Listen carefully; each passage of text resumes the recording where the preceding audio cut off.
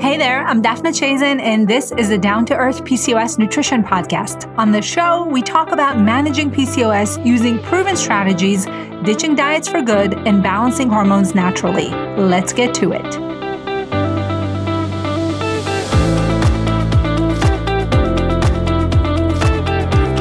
If you're struggling with high androgen levels, first of all, you're not alone. The vast majority of women with PCOS struggle with symptoms of high androgens like acne, hair loss, hirsutism, which is the medical term for hair growth, as well as missing periods and even anxiety. These are all symptoms that are related to high androgen levels. And in fact, high androgen levels are part of the diagnostic criteria for PCOS. So if you're someone who's struggling with high androgen levels or symptoms of high androgens, today's conversation is going to be super helpful. I am joined by a wonderful guest. Her name is Elisa Pacheco, and she's a registered dietitian with over a decade of experience in this field. Elisa works primarily with women with PCOS, and she has PCOS herself, so she understands firsthand the struggles that women with PCOS are faced with. And in her practice, she helps them manage symptoms with realistic and sustainable nutrition and lifestyle changes. Elisa is super passionate about PCOS, as you'll hear from our conversation, and she shared a lot of great tips, specifically around managing blood sugar levels, reducing inflammation, and finding an effective way to manage your hormones and feel balanced without driving yourself crazy, which is very easy to do with the amount of information that's out there about PCOS. So I hope you enjoy this conversation and find it super valuable. I know that you're going to love Elisa. If you're not already following her on Instagram, make sure you go ahead and do this, but only after you listen to our conversation, of course. And in fact, to make it easy for you to find Elisa online, I linked to her Instagram account as well as a freebie resource that she shared with us during the episode. So you can find all of those links in the show notes below. And now let's go ahead and bring on Elisa. Hey, Elisa, welcome to the show. Hi, Daphna. Thank you for having me. Yeah, absolutely. I'm very excited for today's conversation. We're talking about androgens and how they impact women with PCOS. What are some of the things that someone can do to manage their androgen levels? Before we dive into that or jump into that, can you share a little bit about yourself and who you are and your own PCOS story as well? Sure, absolutely. So my name's Elisa Pacheco. I'm a registered dietitian of over a decade at this point. And I work primarily with women who have PCOS now. And I help them to manage their symptoms in a realistic and sustainable nutrition and lifestyle approach. And I am particularly passionate about helping women with PCOS because I also was diagnosed with PCOS when I was in my late 20s. And my diagnosis came after struggling to conceive for over a year. And, it's one of those things where in hindsight, it makes a lot of sense. I've had symptoms of PCOS and high androgens in particular going back to my teenage years, but it was just a lot of them were kind of embarrassing or things that are just chalked up to a lot of other things. So things like acne, it was always chalked up to, oh, that'll go away once you're an adult type of a thing. And, irregular periods. Oh, here's some birth control. And, when you're a teenager, you don't really think much of it. So now hindsight, it's very eye-opening to be on this journey with my own health, but also helping others to manage their own symptoms as well. And when you were diagnosed finally after, struggling, did you also receive those types of messages about birth control or about, the options that doctors often suggest? And how did you navigate that? Oh, absolutely. So I was pretty naive when I was first diagnosed. I really wasn't very well versed in PCOS care or even really what it was. So since I was trying to conceive, my OBGYN, who was the one who had diagnosed me, didn't recommend birth control, but she did recommend metformin. And it's interesting because metformin is a drug that's primarily used, obviously, with the PCOS population, but it is a diabetes drug. And my OBGYN said to me, we prescribe metformin. I don't think that you are insulin resistant because you're skinny. So they don't really have much in terms of good treatment options, because even though she didn't think that I was insulin resistant based solely on my body size, she still recommended a drug to help with insulin resistance. Right. So I got that kind of a runaround, and I was definitely given a message that PCOS isn't really a big deal. And, it can kind of impede my ability to get pregnant. But once I'm pregnant, everything will be fine. And then you'll have a baby, and PCOS isn't really something to worry about. It's really just an issue trying to get pregnant. And, obviously I have decided to specialize in PCOS. And I know now that couldn't be further from the truth. So it is interesting because, yes, I've been given some of these runaround types of experiences that so many of my clients, and I'm sure yours as well, have gotten, over the years. So it's been very eye-opening to also be on the receiving end of that as well. Yeah. And did you then research on your own and figure it out on your own pretty much? Yep. So I was already a dietitian, and I had been for several years. So I was very well versed with how to read research. And, I hate to say it, I went down the Google rabbit hole like so many people do. But in doing so, I started to realize a lot more information about PCOS than what I was given by my doctor. So I took that as my own opportunity to start looking at what the actual research said. And it was very eye-opening. We definitely are so far from where we need to be in terms of PCOS research, but there really is actually a lot of great research in regards to PCOS, and it's significantly more than what your doctors tell you about. Yes. So yes, I am. I mean, that alone can become your full-time job. And right. You and I have made careers out of it. So obviously there's enough there too, right? So I think that it's really important to anyone that's listening and is feeling overwhelmed to know that it is hard, and it is not something that most people can figure out on their own. You were trained, right? You knew how to read research. You knew where to go. You knew how to spot a credible source from a fake one, right? All of those things that honestly, when I research other areas of my life that are not nutrition related, I feel that overwhelm. And I can imagine what it must feel like for people to go on Google and try to figure it out on their own. So to anyone that's listening who has tried to do that and hasn't been successful, there's nothing wrong with you, really. I mean, this is a really difficult thing to do, which is why getting help can really make your journey so much smoother, faster, and easier. But we're going to talk a little bit about what you found out and what we know about androgens today, because this is a big topic in the PCOS world. And it's definitely a priority for a lot of people listening to start managing their androgens properly and to know what's truth, what's fact, and what's myth, because there's plenty of that out there, like we just said. Oh, absolutely. So many myths when it comes to PCOS, that is for sure. So let's actually start there. What are some of the things or biggest myths or things that people get wrong about managing PCOS and their hormones?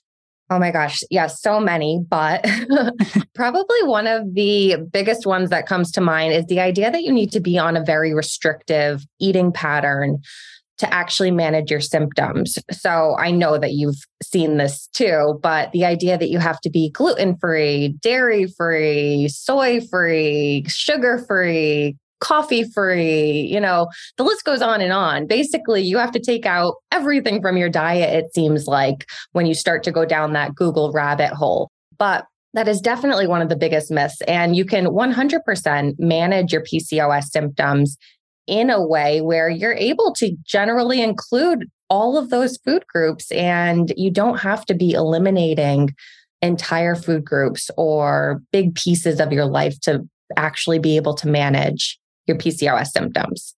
So that's probably the biggest myth I see. I agree with that for sure. And I think the biggest problem with that, not only is it not true or science-based, it's very fear-based. Mm-hmm. So everything we hear is about, well, if you eat gluten, it's inflammatory, or if you drink coffee, your cortisol will spike. And it's kind of like this very fear-mongering thing around specific foods or things. where the research is not there, the evidence is not there, and there's so much more to the diet for PCOS or to managing it with food than a specific food or food group. Absolutely. Our body is so much more sophisticated than that. So I think boiling it down to a list of foods is not only oversimplifying it, it's also not taking into account people's lifestyle and quality of life. And you've put out content around, well, if I eliminate all of these things, what am I left with? Like a plate of air, like there's nothing left to eat. Right. Absolutely. And I've worked with women in the past who have been through, chronic years of chronic dieting. And then, they're dealing with that history, but also now they're faced with the idea that they need to be gluten-free, dairy-free, low carb, and it's very overwhelming. So I've actually had several clients who have brought, we just had Thanksgiving recently where they've brought their own meals to family holidays because they feel so restricted, like they can't eat food at a holiday event. And, we really want to promote a way of managing your hormone imbalance, but also being able to live your life as well. And food is so much more than nutrition. It's culture and, it's memories and it's tradition. So there's so much more to food than just health. And being able to live your life and not be scared of food is incredibly important. Absolutely. All right. So not having to restrict, that's one thing that we know, or having to restrict is a myth. What else? So probably another one is the idea of the exercise. So I see this frequently where cardio and HIIT types of exercises are out of the question and they're going to spike your cortisol levels and make your symptoms worse.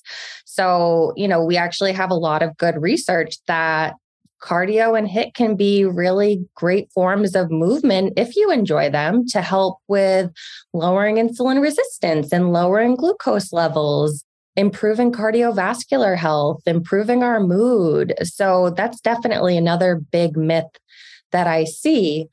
And women just, again, over restricting even their exercise patterns because of these myths that are circulating in the internet space. Yes. Yeah. And I think for a lot of women, the conversation around spiking either blood sugar or cortisol is very scary, but we also need to remember that these fluctuations are actually normal. And right. if someone works out and their cortisol goes up, that is your normal physiological reaction.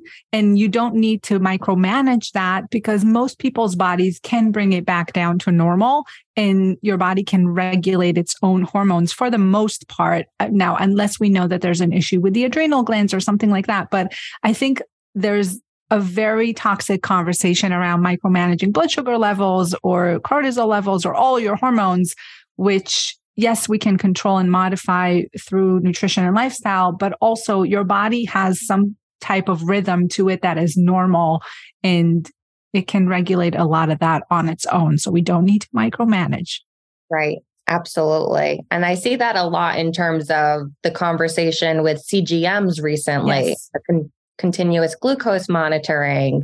And I get several questions regarding, do I need to use one of those so that I can figure out what foods are going to spike my blood sugar? And it's definitely, in my opinion, a form of micromanagement and not necessary for most women with PCOS. If you have a condition like diabetes or pre-diabetes, maybe that might be something that you would want to explore. But for the general population of women with PCOS, completely unnecessary and can actually be maybe detrimental to your overall progress and management of PCOS, because I think that it can create more fear and more stress around foods and make you feel like you need to maybe over restrict based on things that you see with that CGM. Yeah. And with the correlation of PCOS and eating disorders, I think you're right. That could be very detrimental. Yes, definitely.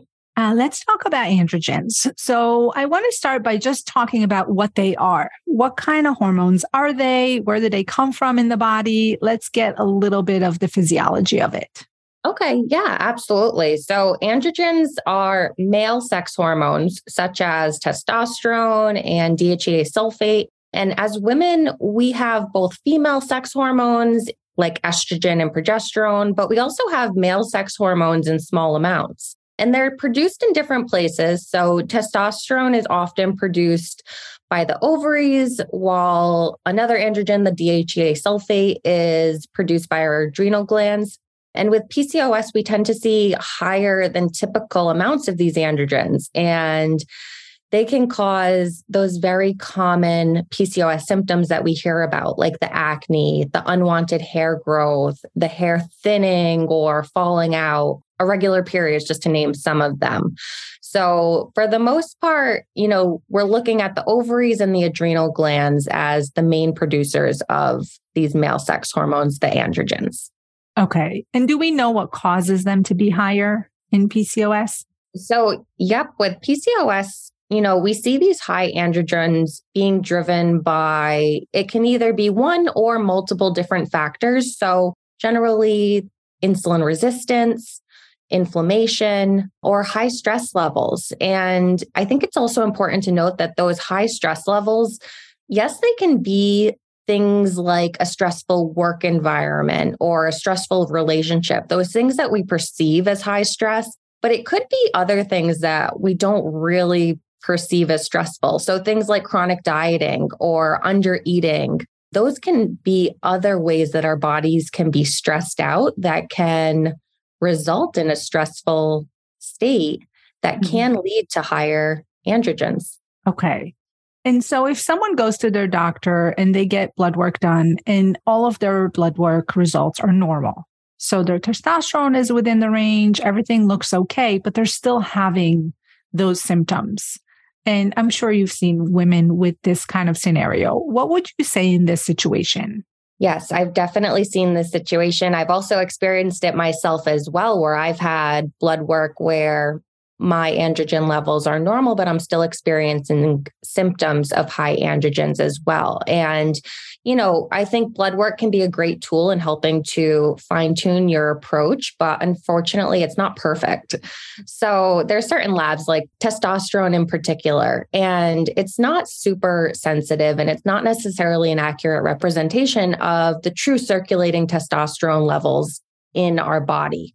So that's why a PCOS diagnosis can be made using high androgens on blood work, like a high testosterone or a high DHA sulfate. Or, your doctor can also make that diagnosis based solely on clinical symptoms of high androgens. So things like that unwanted hair growth or the hair loss or irregular periods as well could be part of the diagnostic criteria. Okay. Yeah. So I just want to repeat that for anyone who wasn't sure exactly what that may mean for them. So you were saying that the part of the PCOS diagnosis is either having high androgen levels upon blood work, but there can actually be a diagnosis based on what's called the clinical manifestation of it, just having the symptoms without having the high levels, because it is pretty common that blood work is normal, but someone may still have the symptoms. So just having symptoms like hirsutism or hair loss, missing periods, acne is enough as part of the PCOS diagnosis to say that there is an issue, right? Correct. Yes. So that's really important because, a lot of women are dismissed by their doctor saying, no, everything is fine, but everything is not fine. There's a lot of symptoms going on. Okay. Now, you mentioned inflammation and insulin resistance as a source of high androgens. What is the connection between high androgens and inflammation? Is there some type of relationship there or connection? Yep. So both inflammation and insulin resistance, they are linked to those higher androgens. And it's because those higher levels can cause the ovaries to produce higher levels of testosterone. So high insulin, high inflammation levels are actually going to result in your ovaries pumping out more testosterone than what's typical. And that's what's really leading to those unpleasant outward symptoms that we experience as women with PCOS. Okay. All right. So let's talk a little bit about what to do about it. So if someone has high androgen levels or symptoms of high androgen levels, and they're not sure which androgens are elevated, does that matter as far as the management of it? Like, how would you approach a situation like that? Right. So with high androgens, there's so much overlap that happens with those causes, or those root causes rather. So things like insulin resistance, inflammation, the high stress levels, and that adrenal gland involvement, there's tons of overlap. So regardless of which androgens are high, we generally are going to approach things similarly. So we want to focus on blood sugar balance. We want to focus on lowering inflammation. We want to make sure that we're managing our stress levels, because that just makes sense. We don't want to be including inflammatory types of foods just because you think that inflammation isn't an issue for you, because then you can actually be promoting inflammation, which can worsen the androgens and your symptoms. But if your DHEA sulfate level is elevated, that is definitely an obvious sign that there is some adrenal dysfunction. And you're definitely going to want to focus on reducing stress levels and incorporating a lot of self-care.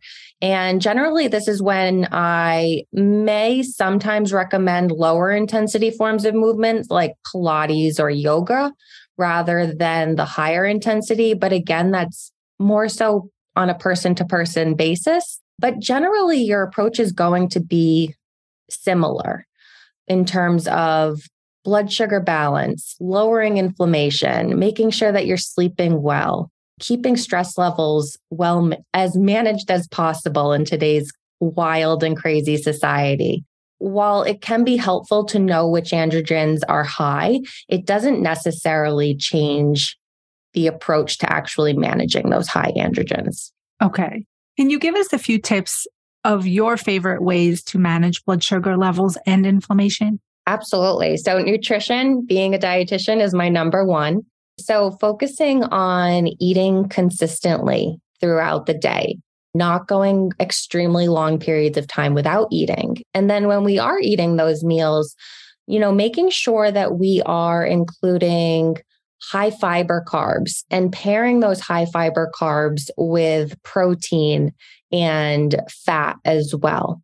So those are kind of the key approaches that I focus on with blood sugar balance when it comes to nutrition. And then I always recommend including those anti-inflammatory types of foods. So the types of foods that are going to be high in omega-3 fatty acids, like the fatty fish, walnuts, chia seeds, flax seeds, also things like berries, leafy greens. So sprinkling those anti-inflammatory foods in as often as possible is just going to help to reduce inflammation as well.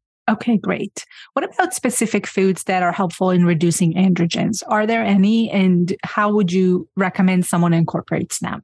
Yeah, absolutely. So I think that this goes back to something that you were mentioning earlier, where people are often looking for, what do I need to eat to lower testosterone? Or, kind of looking for a list of foods that they need to eat. And I think that it oversimplifies things.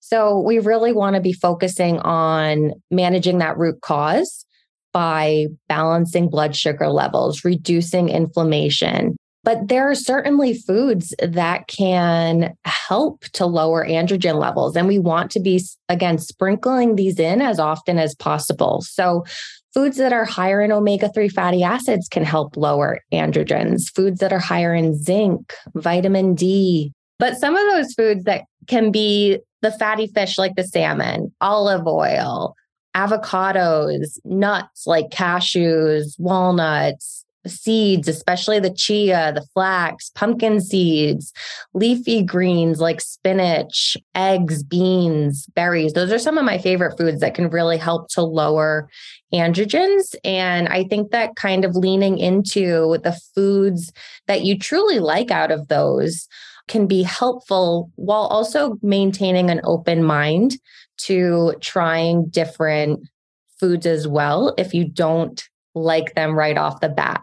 And you might find that you like certain foods in certain dishes where you don't like them in another dish. So something like spinach, vegetables are always something that comes up as, oh, I don't really like many vegetables. So you might find that you hate spinach when it's cooked, but throwing a handful of raw baby spinach into a smoothie might be a great way for you to get it in because it doesn't really change the taste of the smoothie too much, but it's a really great way to pack in that great nutrition that helps to lower inflammation, lower androgens, and really promote blood sugar balance as well. Yeah. Yeah. I think that it's so important that someone doesn't add these because they think they should, quote unquote. They need to enjoy that because if you're struggling through it and hating every bite of it, you're not going to stick with it and it's not going to be sustainable for you. Absolutely. And so that approach of adding things, but finding the ones that you do like in ways that you do enjoy, absolutely on the same page as that with you. Right. And you don't have to like every single one of these foods either. And that's very common. There are certain foods that are just a no-go for me, no matter how many times I try them. And I keep giving it the good old college try, but there are certain foods that I just do not like. And I know that they're very healthful and include a lot of great nutritional properties, but I just can't get behind them. That's really common for most people, that there's just certain foods we're not going to like. And that's okay. It's more about, the overall pattern of what we're eating rather than micromanaging and focusing in too heavily on one specific type of food. Yeah. Someone in my program recently asked me a question that I want to ask you because I'm curious about your answer. So she said, it could be really overwhelming to think about all the things that we want to include, all these foods and managing the blood sugar and pairing the foods. And she said, what would you prioritize if you were to only do 2 or 3 things every day for your health, for your androgens, instead of really trying to do all of them, which is impossible. Like you said, for a lot of people, it's just not going to happen. So what would you say to someone who's listening now who wants to manage their androgens, but wants to do it in a gentle way, gradually build upon what they're doing? What are maybe 2 or 3 things that you would focus on first? I always focus on the big picture. And that's oftentimes making sure that you're eating consistently throughout the day. So making sure that you're eating breakfast in the morning, because that's such a common meal for people to skip. So making sure you're having breakfast, lunch, and dinner. And, if that's something that's already in place for you, I would focus on making sure that you're having all 3 of those macronutrients, the higher fiber carbs with the protein and the fat, because that combination together really helps to promote blood sugar balance throughout the day. And blood sugar balance and keeping insulin levels well managed is such a key component of lowering androgens as well. So that would be where I would start. And, if you want to take it a step further, just keep the mentality of what can I add to my day rather than the mentality of what do I need to take away? So what can I add to my day? Can I add maybe a little bit more vegetable at my lunch, whether it's some bell pepper slices with hummus, or, we're having tacos tonight for dinner. Maybe I'll have a vegetable on the side as well. That's not something I typically do with tacos, but maybe, that would be a good place where I can add something in to my day. So keeping it a little bit more open where you can add things rather than that restrictive mindset of what do I need to take away? Okay. Yeah, I agree with that. You mentioned breakfast. What are some of your favorite blood sugar friendly breakfasts? Oh, so I go through cycles, and I think that this is actually really just a common human nature type of thing where we go through phases where we have some favorite breakfasts and then we cycle into a different type of breakfast. So right now I have been obsessed with over easy eggs, and I make shredded potatoes with them. And then I'll add some avocado and some berries on the side. I'm also a big fan of oatmeal, especially as we go into the cooler, colder months rather. So that warm oatmeal in the morning and generally adding a scoop of cashew butter and some pumpkin seeds and then some berries as well. One of my favorite warm breakfasts. And then I'm really kind of basic. I'm not into smoothies. Me neither. I don't do a lot of smoothies. I know that they can be such a great way to get nutrition in. And I have so many clients who love them, which is great. But that's one of the things I just can't get behind. I think I just prefer to chew my food. But also just eggs, avocado toast. Those are some really typical go-tos. I'll do Greek yogurt bowls often, where I'll do Greek yogurt with some fruit and some type of nut or seed in it as well. So those tend to be my common breakfast go-tos. Sometimes I'll switch it up occasionally if I'm feeling kind of wild, but those are my go-tos for sure. Okay, you mentioned Greek yogurt bowls. How do you feel about the connection between dairy and acne? What do you usually recommend? If someone's struggling with acne, do you recommend they limit their dairy, or how do you approach that? So I generally approach it the same way that I would approach even somebody who is not struggling with acne. We want to focus on the blood sugar balance. We want to focus on lowering inflammation.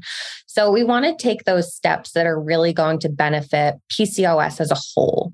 Mm-hmm. And then, if you are taking all of those steps and you're still struggling with acne, then I think it's worthwhile to consider limiting dairy or maybe trialing dairy-free for a few weeks and see if you notice an improvement. And if you do, that's an indication that maybe dairy is a trigger for you in terms of the acne. And maybe you want to be more mindful of dairy and maybe continue dairy-free or limited dairy. But I do see that a lot of women can have good results while also still including dairy and just taking the steps to balance blood sugars and lower inflammation and all of those things that we want to do to manage PCOS as a whole.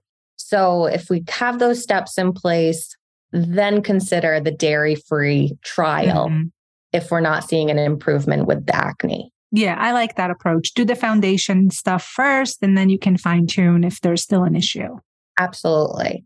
What about supplements? How do you feel about supplements to reduce androgens? I think that they can be very helpful. Again, I always think that we need the foundations in place.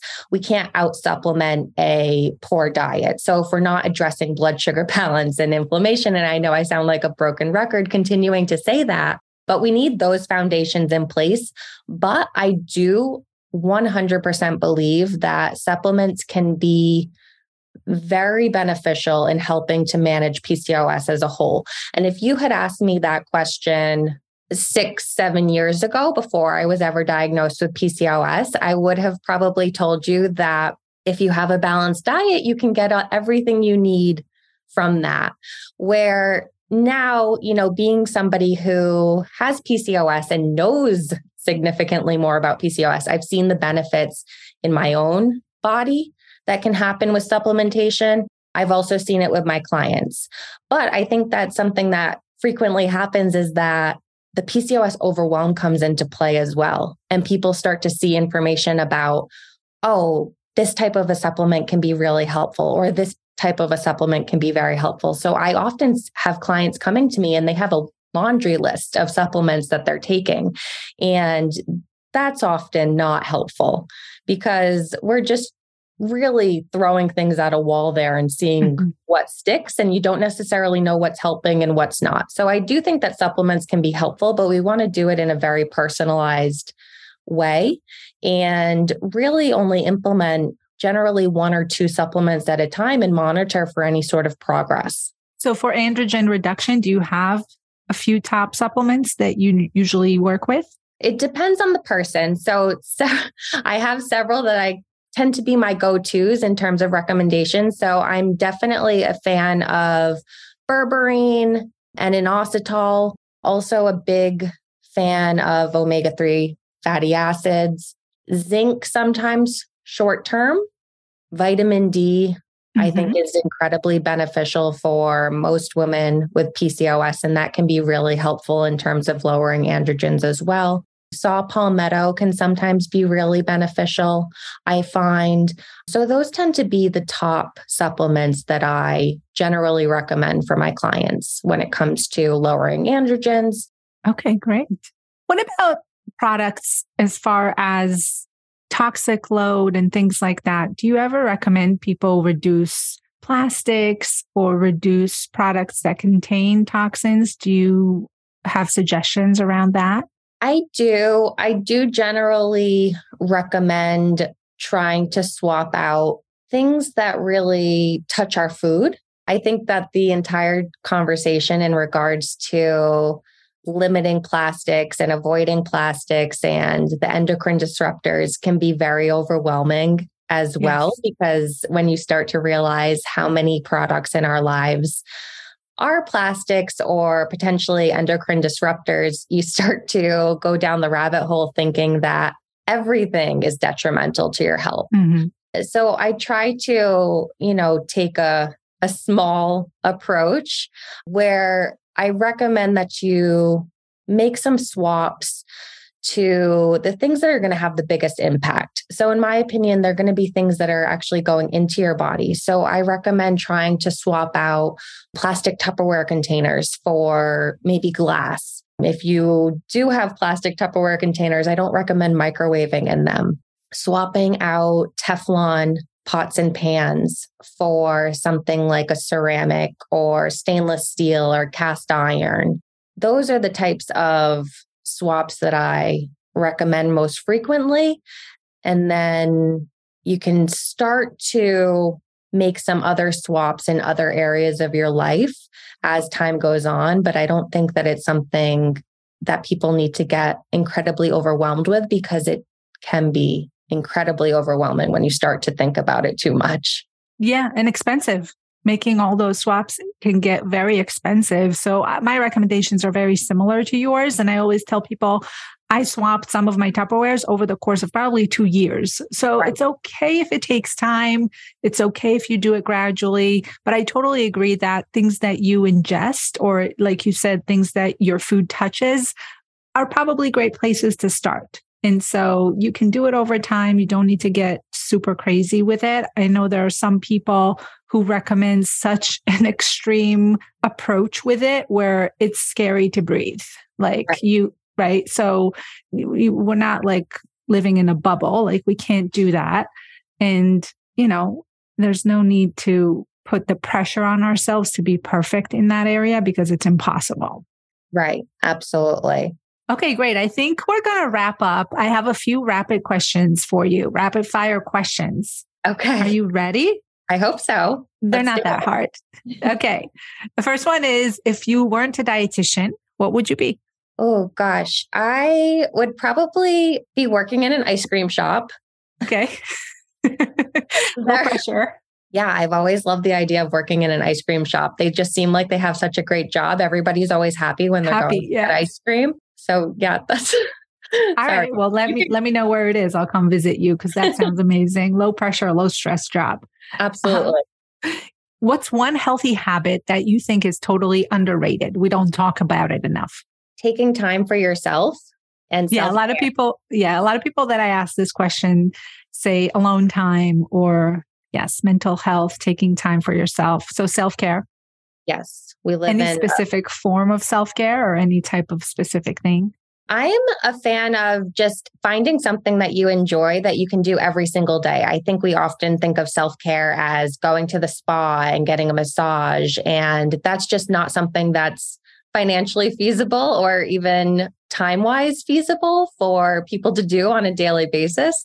So I think finding little things that really help to ground you, whether it's stretching in the morning or a gratitude journal, those types of things, a nice hot cup of tea right before bed, just little types of self-care that we can implement throughout the day.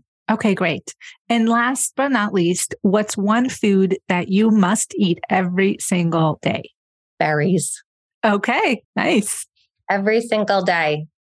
That's awesome. Alyssa, thank you so much for being here. I want to give you the opportunity to tell people where they can find you, or if you have a resource that you'd like to share, this is a great time to mention it. Yeah, absolutely. So I can be found on Instagram. My handle is PCOS_nutritionist. And I do have a download that's available through the link in my bio for the top 3 mistakes that I frequently see women making with PCOS and things that you can do instead of making those mistakes. So you can head on over to that link and download that resource. Okay, great. And I'll share it in the show notes as well so people can easily find it. Awesome. Thank you. Thank you so much for having me. This has been great.